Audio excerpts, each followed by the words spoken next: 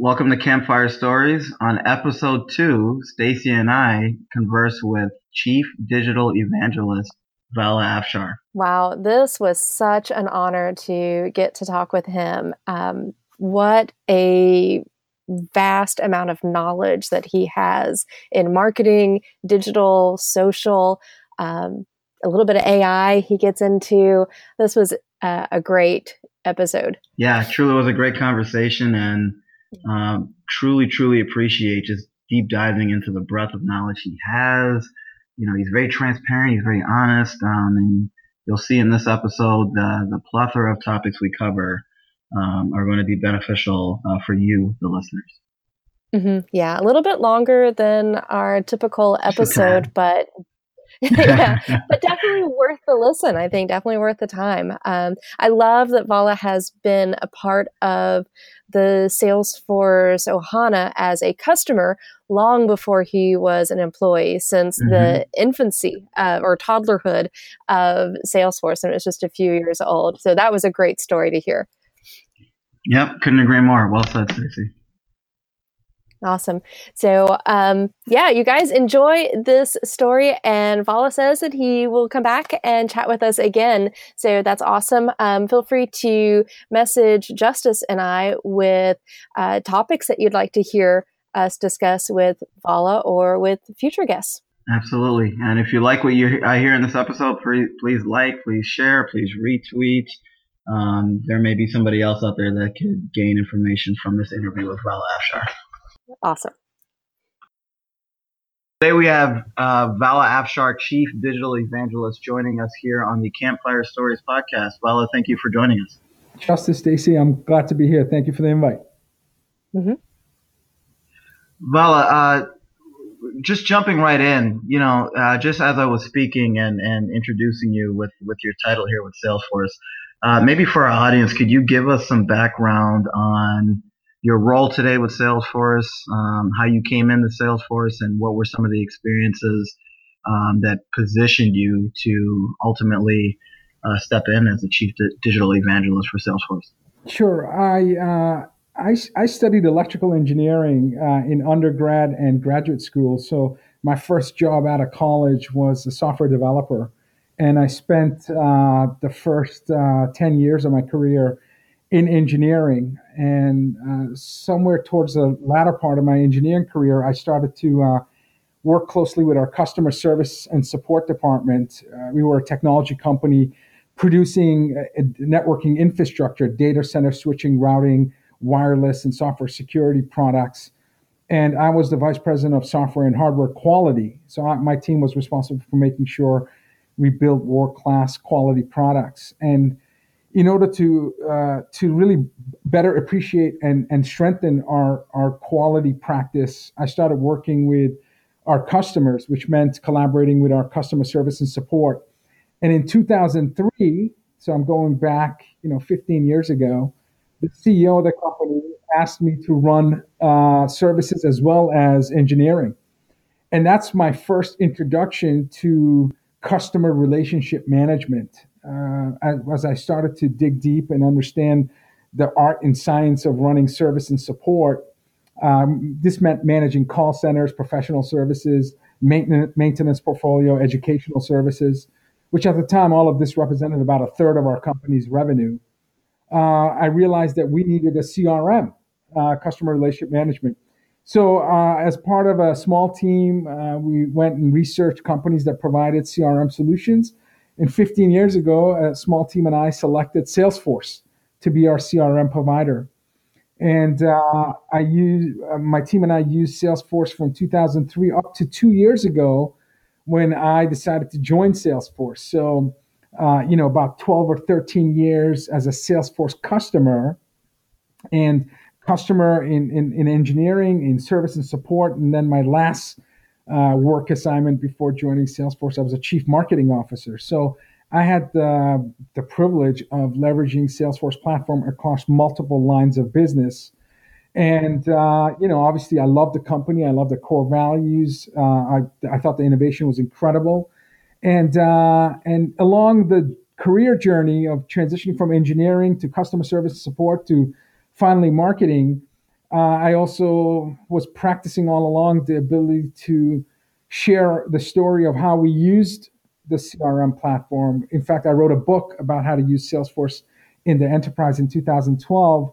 And then I accidentally, What was the title of that book? it Sorry. was Pursuit of Social Business Excellence. And the reason I chose social business is the premise was how to use CRM to humanize your business.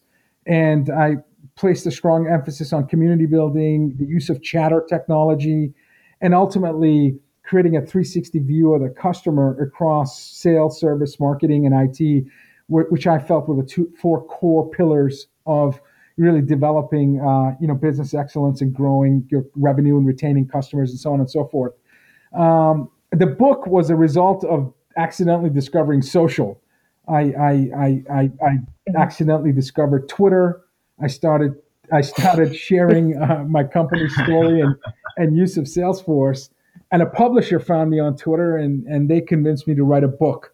And the book led to blogs. And by the time I expressed interest in terms of joining Salesforce, the president of products at the time thought that I could continue to be a storyteller, a connector, and as someone who was a practitioner for well over a decade, I could lend some of my lessons learned and experiences with our customers and partners, and anyone else who was really interested in changing the world using CRM. So that was that. So that was my journey, and that's what I do today. Chief Digital Evangelist. Great title. But at the end of the day, what I try to do is be a connector, be a storyteller, learn from our customers and partners and the community as a whole, because the luxury I have of being in the engineering side of Salesforce is that when I have a customer share enhancement opportunities for our products and services, I take that right back to the folks that are responsible for building our solutions.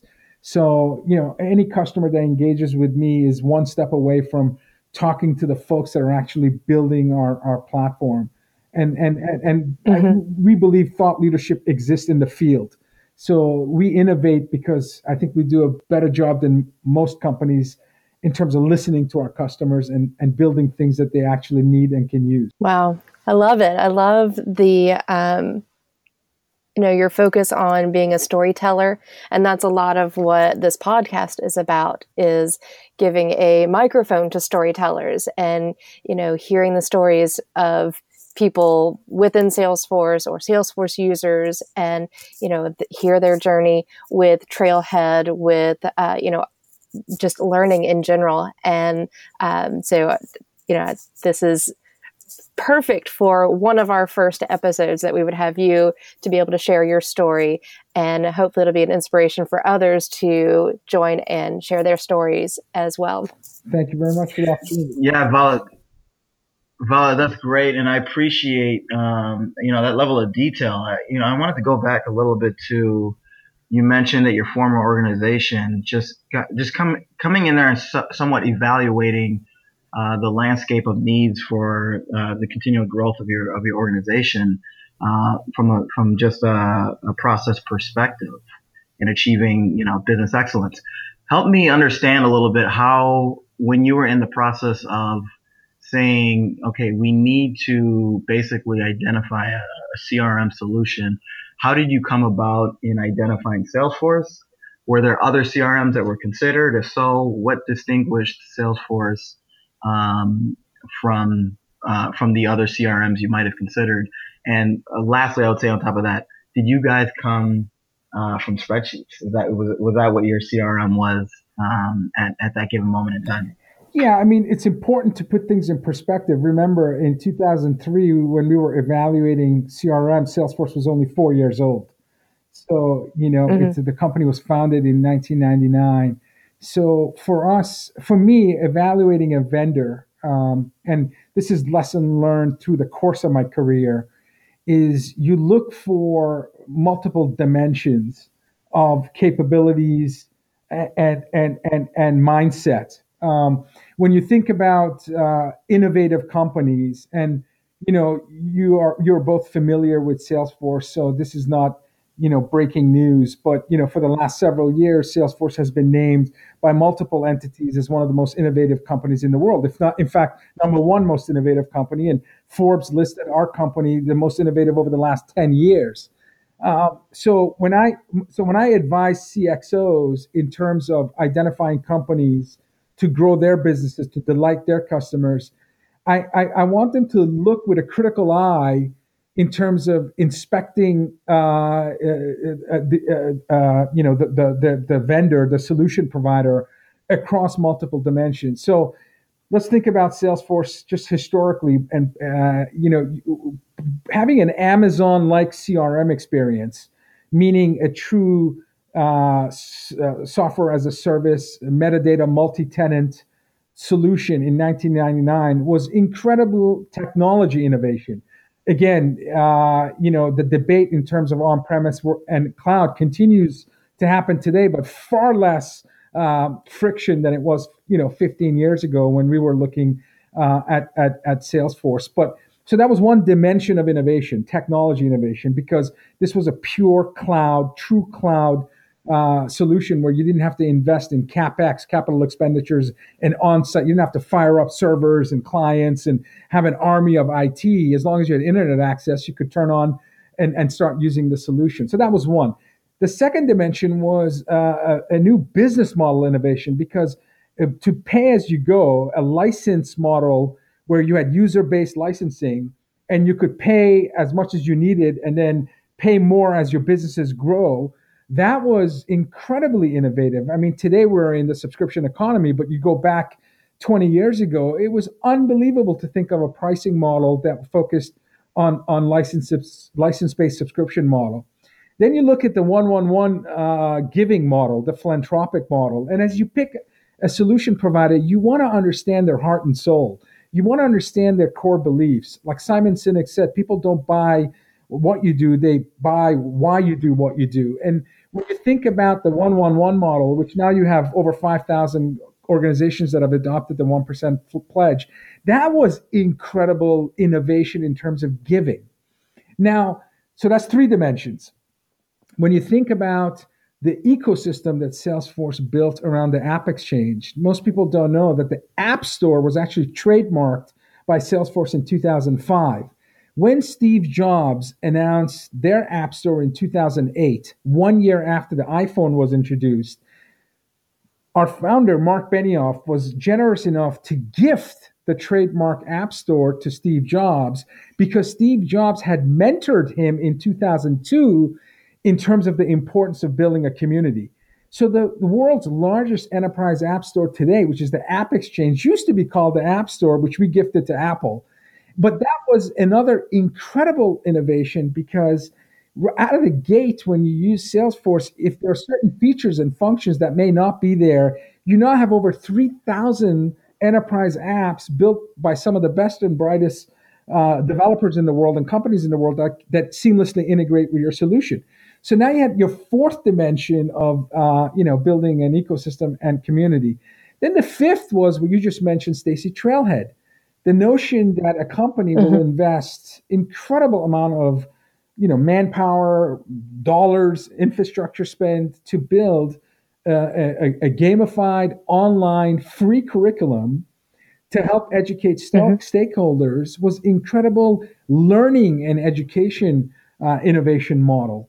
So in combination, when we think about building or building your short list of who you're going to partner with, I challenge executives to think about it not just based on the product and roadmap and legacy of innovation, but think about whether this organization that you're about to partner with has had a history of being forward-looking and creating disruptive innovation that scales across multiple dimensions. And when I think about all the accolades that Salesforce receives, and the funny thing is, of all the innovation, disruptive innovation that I've mentioned, technology, business model, philanthropy, ecosystem, and learning, which is the five that I mentioned, I actually believe the sixth innovation, which most people may not know about unless they've read Mark's book, is the most important and, in fact, most impactful reason we've been successful, and that's our V2 Mom.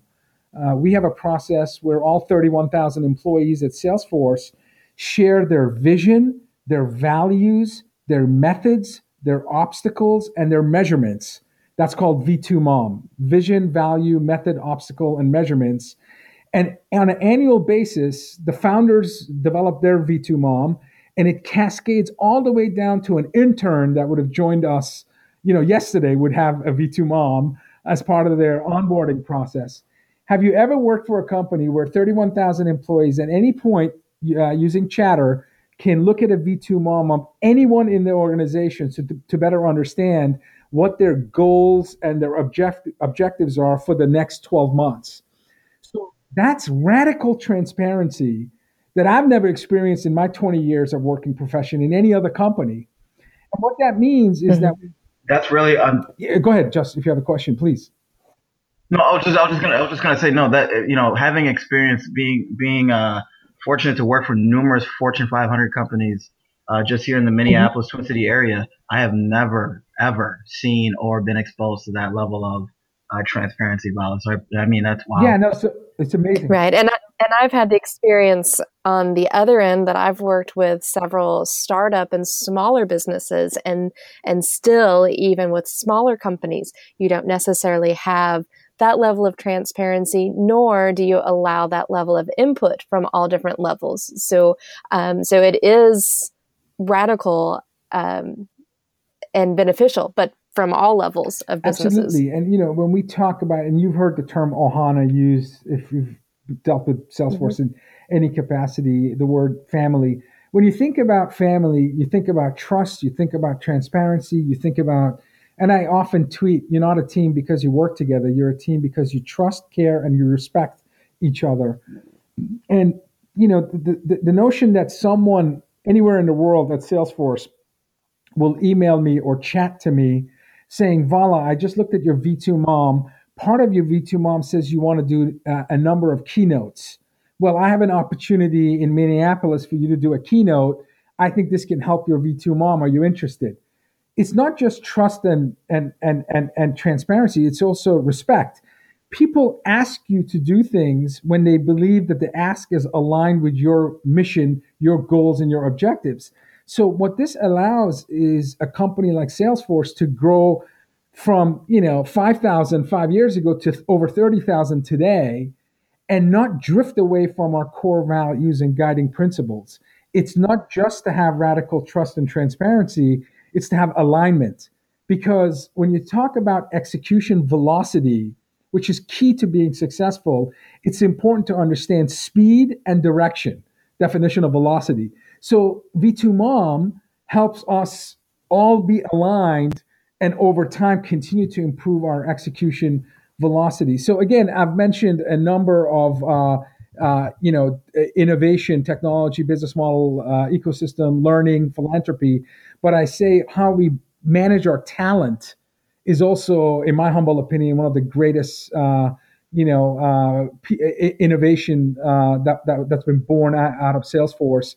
And I don't think we talk enough about it, but it's certainly something that I've experienced over the last 2 years here, and I greatly appreciate it. Yeah, Vala, that's it's interesting because I had a conversation once. I had an opportunity to have a conversation once with a CEO here in the Minneapolis area for a very, very large size organization, and some of the feedback that was given to me was that, Justice, I can't manage X amount of people encompassing the entire organization. What I can do is I can ensure that the cultural dynamics of how the organization is operating is conducive for the growth of the business, forward thinking. And I think as I think about Salesforce, and we've all seen it if you're on Twitter or LinkedIn, all of the numerous accolades Salesforce is receiving in the areas of innovation, creativity, exemplary leadership with Mark Benioff. These are some of the stories and examples that you're sharing right now that we don't have direct insight into, but just by you sharing them right now, it's giving advocacy and sponsorship as to how those accolades are even coming into fruition, right? So I mean, just a story about the V2 mom. That's resonating with me significantly just due to the fact of the intern that comes in, Monday morning next week is going to feel a part of the Ohana, as you mentioned it, immediately, alongside, Parker Harris or Mark Benioff that have been there since 1999 and there before.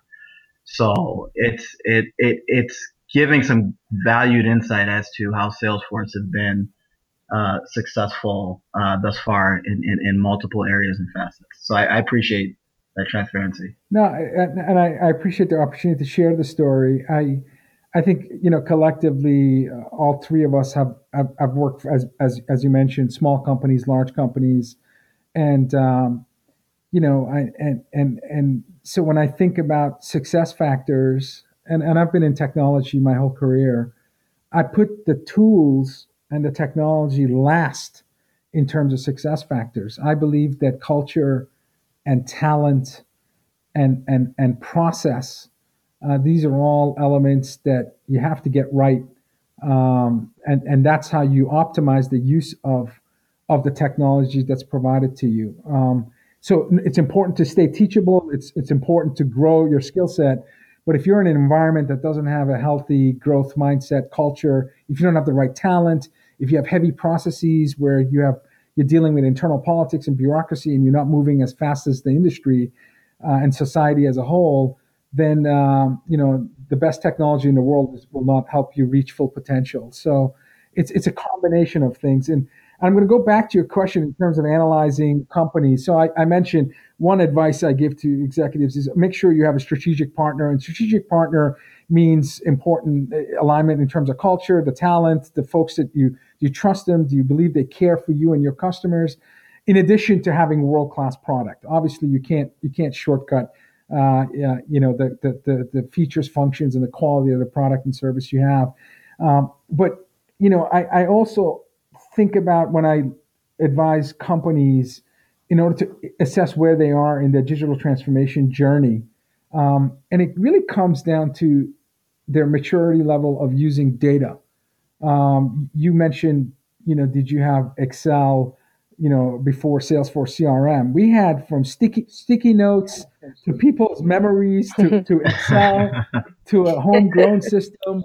It was a hodgepodge of different things to help us manage. And this was a $500 million revenue company, so it wasn't a small company, and with hundreds of call center staff and so on and so forth, spread across 7 call centers around the globe. So even though it was an enterprise, we didn't have a single source of truth or a scalable, meaningful CRM that we shared across the lines of business. And we brought sales and service at the same time in 2003. But the important part was assessing the maturity of an organization and in terms of how they use data. The first question most individuals, teams, organization, businesses try to answer is what happened. So if you're a service organization, you may typically go to maybe it's a weekly meeting, a monthly meeting, a quarterly business review, and you have these charts and graphs that describe your performance, and you compare it versus last quarter or last year to try to show certain trends about the past. So you're answering the question, what happened? This is called descriptive use of analytics. You're describing the past. Now, once you describe what happened and you compare it to the past, it's natural for your audience and stakeholders to ask, well, why did this happen? Whether it's a positive trend or negative trend. It could be your lead conversions are accelerating in marketing. It could be your sales opportunities are closing faster. It could be your net promoter scores decline in service. No matter what key performance indicator you're reporting against, people want to know why things happen. So this is called diagnostic use of analytics. So descriptive, describe the past. Why did it happen? Diagnostic. Now, when you're good at diagnosing and root causing why things happen, naturally your stakeholder. Well, let me ask you a quick clarification. Sure. Sorry.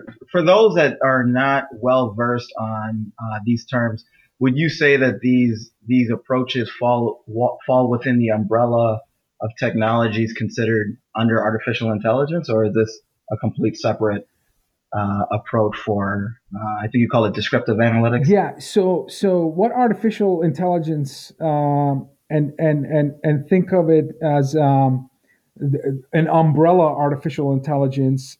Underneath it, you have different disciplines like machine learning, as an example, or Right. neural networks, deep Deep learning, and learning. so on and so forth. So what Yeah. artificial intelligence enables companies to do is to scale this construct that I'm sharing with you, and automate and scale at a much higher rate and velocity. So as you think about describing the past, as you think about diagnosing your data, then you graduate to try to answer what will happen tomorrow. So you go from what happened in the past to why did it happen, and now the next question is, given what I know about the past and why things happened, can I predict what will happen tomorrow? So this is where you start using algorithms to detect and determine and forecast what may happen tomorrow. Here's one universal truth. All the data we have, all the data we have is from the past. You have no data about tomorrow. What you have is models and algorithms that try to predict tomorrow based on the data you have from present moment, today, right now, and the past. So algorithms are used to predict tomorrow. And organizations for the last many decades have tried to define these algorithms, manually implement these algorithms, and try to determine what may happen. So you see in sales forecasting, as an example, or any initiatives that happen in any lines of business will ultimately use predictive use of analytics to improve over time. Now, the holy grail of maturity in terms of using data is when you can predict what might happen tomorrow and then prescribe the actions you need to take right now to make tomorrow a reality.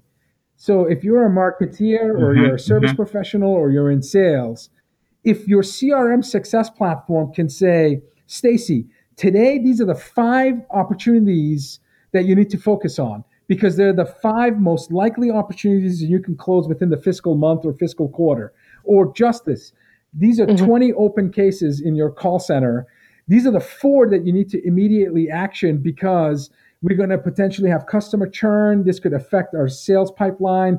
This could affect our net promoter score. So when this system is smart enough to prescribe to you next best action, that's when you can create these incredible capabilities and disrupt the industry and delight your customers. So you go from descriptive use of analytics to diagnostic use of analytics to predictive use of analytics to finally prescriptive use of analytics, where the system is augmenting your intelligence and prescribing the thing you need to do today in order to make sure your forecast of tomorrow will come to fruition.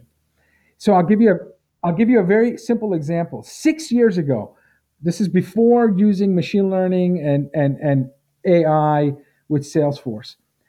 My team and I decided that we're going to predict customer temperature by looking at the last 12 months of contact history into our business. So we said, and this is again, we were selling network infrastructure. So it was a combination of hardware products and software products. We said, if somebody has to unrack a piece of hardware and put it in a box and ship it to us while we ship you a new one because of a failing component, that's a painful touch point. That's, you have to unrack the device, put it in a box, UPS, FedEx it. So we looked at that touch point as a painful touch point. Then we looked at if you called our contact center asking for how to configure something. That's not a painful, that's more of an educational touch point. So we looked at what I consider freshman undergraduate math. This isn't data science, this isn't graduate level. This is math 101 in grad school, in undergrad, maybe even honors level high school math if you're a senior. It's called a weighted sum regression algorithm. Weighted sum regression. So you weight each of the data points, and you add up those weights, and you normalize it to a value. For us, the value was between 0 to 100. 100 was a hot temperature. 0 was a cool temperature. So just think about a temperature gauge going from cool, warm, and hot. The first thing our service agent saw when you contacted our call center, whether it was through social or email or phone, was a temperature gauge where we guessed the customer's temperature. If the customer temperature guess was hot, we did not spend our normal amount of time trying to resolve the issue with our frontline staff. We looked at our service level agreements and we modified them so that if a hot customer would contact us, we would immediately escalate to our engineers, to our developers. I was the chief customer officer. If it was a hot customer and they had a large opportunity in our sales forecast, I had a service level agreement where within 8 hours, I had to make contact with the executive at the customer to ensure we were fixing the customer before we fixed the problem. So by having these dynamic service level agreements, we had now prescriptive use of analytics. We would prescribe different set of actions depending on our prediction of the customer temperature.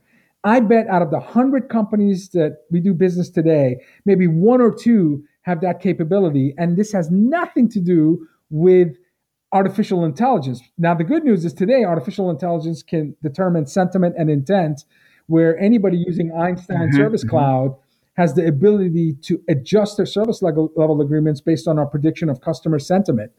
But this was being done with my team 6 years ago with just rudimentary math. The point is that when a platform is extensible, when you have open APIs, when you have an app exchange, the art of the possible in terms of thinking about your maturity level of using data to be proactive and to prescribe the very best action immediately so that what you anticipate for tomorrow will be all good outcomes. That's all about having the right talent, the right mindset, asking the right questions, and then having a system that can support your ambition. And so it's not all about big data and AI and all the incredibly fancy emerging technology we hear about the fourth industrial revolution. It's going back to the fundamentals and making sure you don't settle for the perfect answer to the wrong questions, and that you take a very critical point of view in terms of what are the capabilities I need to develop in order to exceed my customers' expectations. And in order for you to exceed expectations, you have to have a preventative, proactive approach in how you sell, how you market, and how you service your customers. And that requires really, again, culture, talent, process, and technology. So, Vala, so that's an interesting point. Let's talk about that a little bit here. So you mentioned big data and AI, and what I find interesting about these topics is obviously AI is nothing new, right? I mean, the concept was founded back in 1956, I believe it was, but sometime in the 1950s. But when you look at, you mentioned being in the fourth industrial revolution today, which we're in, but when you look at the amount of data that's been created in just the last several years, I mean, the percentage breakdown is 90% of the world's data today was created within the last several years. So I think the conversation around emerging technologies, i.e. artificial intelligence, is probably catalyzing due to the fact that in order for AI to truly serve as a catalyst, you need to have an abundance of data. So when you think of machine learning, deep learning, you can really delve in and understand what that data means. I think one of the things I'd like to hear your perspective on is data integrity as a conversation. Was that a challenge back with what you were doing at your former organization with the rudimentary approaches as you mentioned it, or was data? I feel like data integrity is a continuous problem as it relates to extrapolating how we move forward, right? Prescriptively. Is that something you were faced with? Every or no? company is challenged with data quality. The problem is much easier to solve today than when my journey started implementing CRM in 2003. But as soon as you recognize that data integrity is as much a cultural issue as anything else, again, we all know what we do. Some of us know how we do it, but we don't spend enough time and energy explaining why we do what we do. When I saw that we had data quality issues in service organization, the challenge was very quickly identified and resolved when we got the entire team together and we explained why these fields that we have in our CRM, why they are there and what purpose they serve. So as an example, when a deal would get pushed out of a fiscal quarter, we had a counter that said every time a deal wasn't closed within a fiscal quarter, that's a 90-day period for most publicly traded companies, we would have a counter. So, and we found out, for example, analyzing our sales data, that anytime the counter was 3, which the deal was over 270 days, 3 times 90, we had less than 5% chance of closing the deal. So we would go to our account executives and say, we are now looking at this counter because historically, when deals sit in our forecast for a long period, we don't do a good job of closing the deal, winning the business. So when you come to the forecast meeting and you say this deal is in a commit stage, which by definition usually means 90% likelihood of closing within a fiscal quarter, and the counter is at 5, we would tell the account executive, we're going to look at your commit and compare it to our historical performance, and we expect you to explain to us why you think you're going to win when historically we have less than 5% chance of winning. And so these fields, when your stakeholders understand what reporting and what algorithm dependencies and how the business is going to use the information they have to create insights that can lead to actions, timely actions, then people take more care and they nurture the content that they put into the system and share with the rest of the stakeholders. I often believe companies that struggle with data quality didn't put the time and energy or burn enough calories to really help the stakeholders understand the value and the effort that's required to run a world-class business. There are plenty of tools that can scrub your database, and over time, they could even fill, you can work with a number of third-party organizations that can give you firmographic data. In fact, so data about a firm. I don't know. I may have just made up a word, firmographic data, but with infographic. Yeah, no, I meant firmographic. I just don't know if it's a word or not. But okay. It is. So for example, when you're trying to sell to a company and there's a change in management, do you have that insight so that you can tweak your forecast?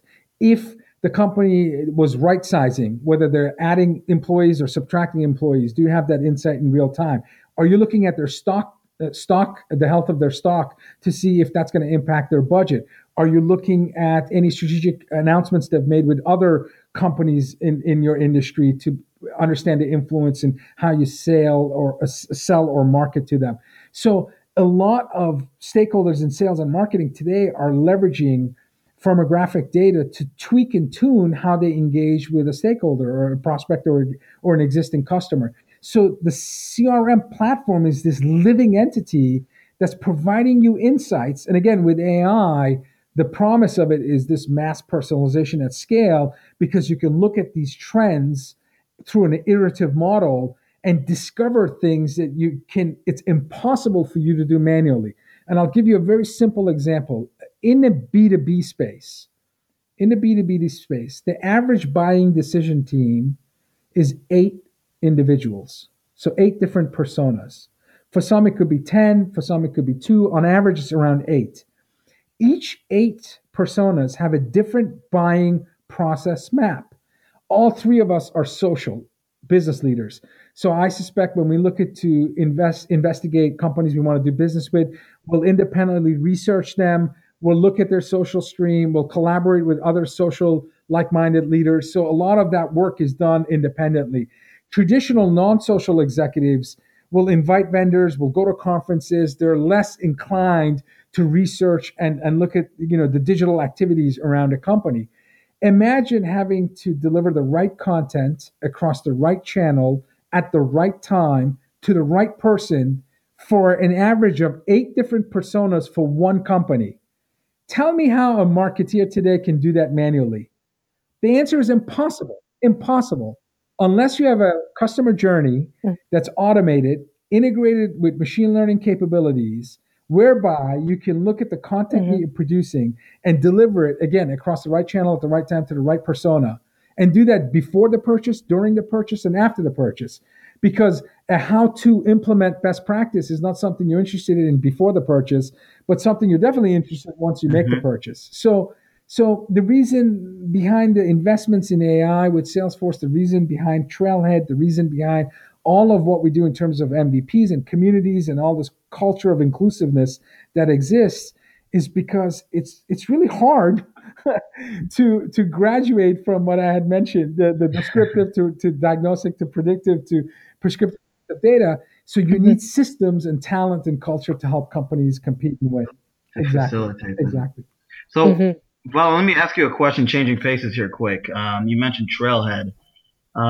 So let me just illustrate a picture here. So Vala's in Boston. He's traveling back to home, wherever home is. Get off the plane. You call for your Uber ride. It picks you up, brings you home. You walk in. You sit down at your office. You open up your laptop and log into Trailhead. Sure. Are you a Trailhead? Okay. How many? How many? How many badges do you have today? Just kind of Oh, organically I going have down no that path. idea. That's a great question. Facebook. If I had to guess, Okay. I'd say 40, but I'm guessing. Okay. I'm guessing. That's fair. Yeah, That's yeah. fair. I Do do any stand out as ones that you've really learned something from, or I guess what's your oh, favorite badge that you've that's a great gotten question. so far? You know, I couldn't answer this you, when Mike you, you Gerhold know, asked me last year. I couldn't answer. I couldn't think of the name of I anyone. looked at my last. I was looking at some of the Fourth Industrial Revolution badges and modules. Module. Yeah, again, Mhm. a lot of the time I'm in front of customers. They're asking me about, what is the first day of Dreamforce was all about. World Economic Forum and the Fourth Industrial Revolution. What does that mean? What's the impact for my company, my line of business? So being able to articulate a concise message. I thought that the trailhead that talked about responsible leadership, and also the various technology components, because it can be overwhelming when you break it down to AI and IoT and blockchain and 3D printing, and of course cloud, mobile, and social, augmented virtual reality, autonomous cars, 5G networking, quantum computing. If you in fact just look at this Consumer Electronics Show Twitter stream just for the last 2 days, everything I just mentioned, all those technologies are interwoven into consumer products that are coming to market.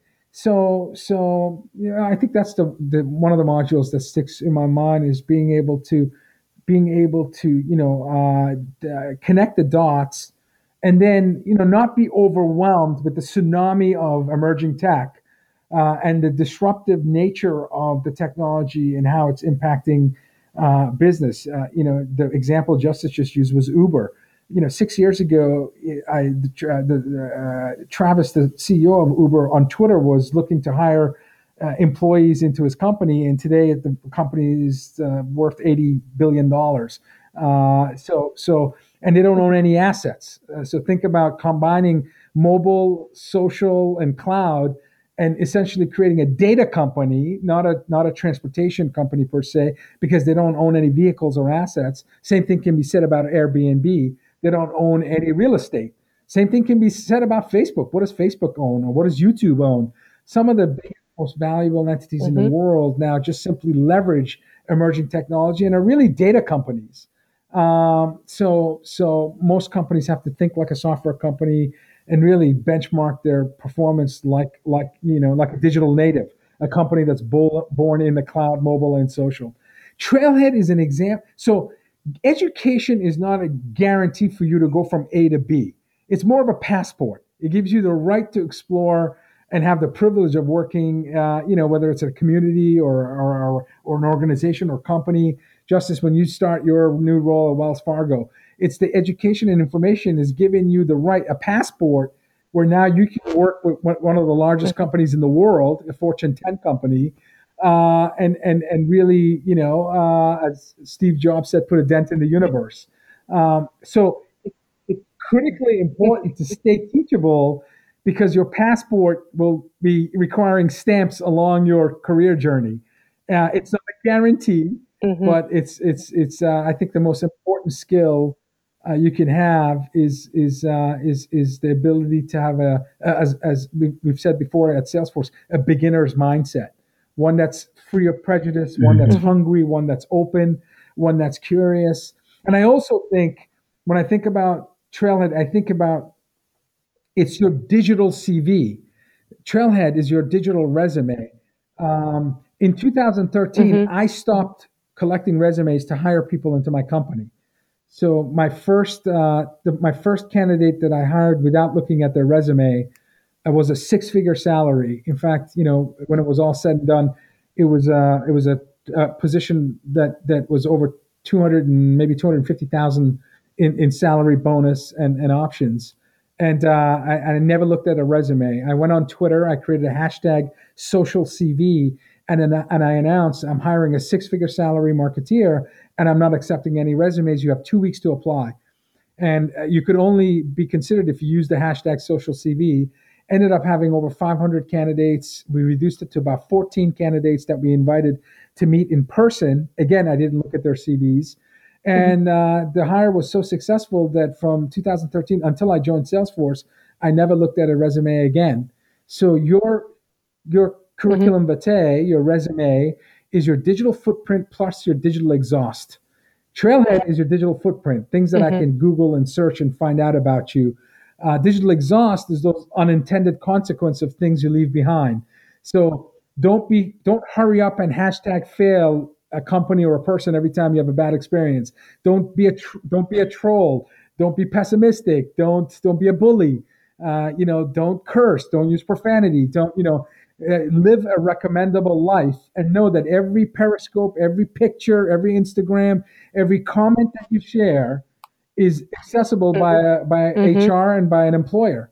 And I can't tell you hundreds of candidates that on their paper resume, they were wonderful, but we discounted them in terms of being part of our community and company because they didn't have the right fit, cultural fit, and they didn't have the right EQ, not IQ, to be part of the team. So this is why I think the promise of Trailhead and micro credentials and just digital persona will ultimately shape your future.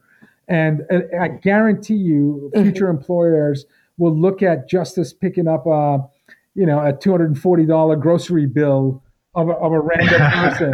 YouTube. Yeah, and it's funny. You may not know that people know because not everybody engages with you every time in real time. But I promise you, everybody sees everything, and so it's important to keep that in mind.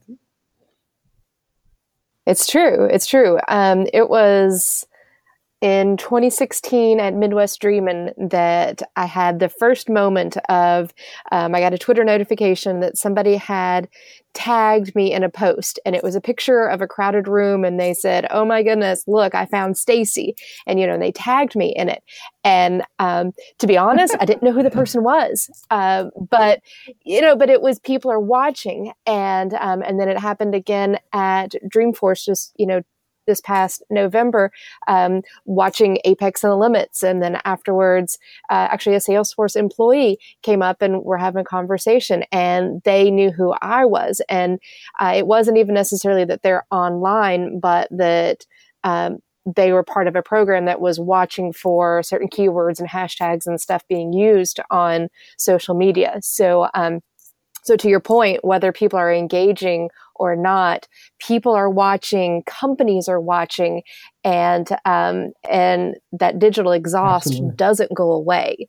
So you and I had a brief conversation at Dreamforce, and that was the piece that I took away and remembered the most was your mention of the digital exhaust. Absolutely. I'll say quick too. Just even being a millennial here, Vala and Stacy, it's easy for me when I'm looking to better understand an organization or understand it. Just you brought up Wells Fargo. One of the first things I did is I said, Alexa, tell me about Wells Fargo, right? So I'm trying to understand what is out there in terms of being accessible public information with an organization, because obviously you're forming a synergy, you're forming a partnership before you join an organization. But at the same time, if you're going to be public and all over social media platforms, we do live in a day and age where most people have a Instagram and a Facebook and a Snapchat and these things. Well, if the narrative to your life doesn't align with what is on your LinkedIn profile in tandem with what is on your Facebook and Twitter and whatever, then you're essentially setting yourself up to fail. And you're one of the few leaders I see out there, not just in Salesforce, but just in the realm of working professionals that understands the significant value associated with brand recognition and how are you positioning yourself based on, because you're right, everyone's going to have a digital footprint probably here in the next several years. So I appreciate you calling that out. Trailhead is one of them. I actually have Trailhead reflected on my LinkedIn. That's terrific. That's terrific. Yeah, I know. Give without expecting a get. Live a recommendable life, and it's always better to be kind and clever. I think the people that I know personally that are good people. If you're good in life, you'll be great and social. And be patient. It takes a lot of hard work to build what is ultimately the only universal currency that you have, and that's your reputation. You can build a great reputation inside a company by having skills that are specific to the company products and service. But when you go to another company, that may not be transferable skill. Just because you're a great, a Java programmer in one organization, or you're a great CRM for marketing in one organization, but now you're doing services CRM in another. Those skill sets may not be always transferable, but your reputation will always go with you. So as you're going through training yourself and as you're an active member of a community like you two, mentoring others and sharing your knowledge for the betterment of the community, just keep in mind your digital footprint and your digital exhaust, because it's definitely, in my humble opinion, the number one factor in terms of your growth potential and your career opportunities, in the future. My interview with Salesforce was mostly on direct message on Twitter, just to give you context. I reached out and we had most of the conversation until I received my acceptance letter on DM on Twitter. So just giving you a sense of, the progressive nature of Salesforce and wow. the importance of digital footprint. So. If it makes you feel any better, Vala, not a lot of people know this, but the relationship that I've formed with Tony Profit all started on That's Twitter amazing. DM. That's amazing. Literally. And it went from there to not, we talk, we check in, we consider each other friends. I've met his wife, but it literally, a significant of what I learned about him and what he learned about me. That's fantastic. But right when he started with Salesforce. So that's right. A privilege for both Tony and you. That's great. I love hearing that.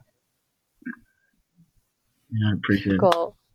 Well, Vala, we so appreciate you taking the time to hang out with us for a little bit and share some of your wisdom and a few of your stories. This was great. I really enjoyed it. I know Justice did as well. You are very active on LinkedIn and also on Twitter. Your handle, for those who are not yet connected, although you have a ton of followers. So for anybody that's wanting to connect with you, your handle is your name. Right. Vala Apsher. Exactly. Before we conclude this podcast, I think a lot of our viewers will appreciate the response on this. Vala, are you actively tweeting, or do you have something set up that tweets sometimes? Or is it a little bit of both? No, I'm actively tweeting, but I have lots and lots of, I was going to call it best practice, but I'm hesitant to call it that because I change my my methodology almost on an annual basis. But we can save that for another podcast. I have lots. I could probably write a book on how to effectively use social media. But no, I'm actively on Twitter. Yeah. Awesome. Well, and that sounds like a good excuse to bring you back at a later date. And I'm sure everyone would love to hear more from you, especially on the social aspect. Awesome. Thank you very much. Thanks, Vala. Have a great week, guys.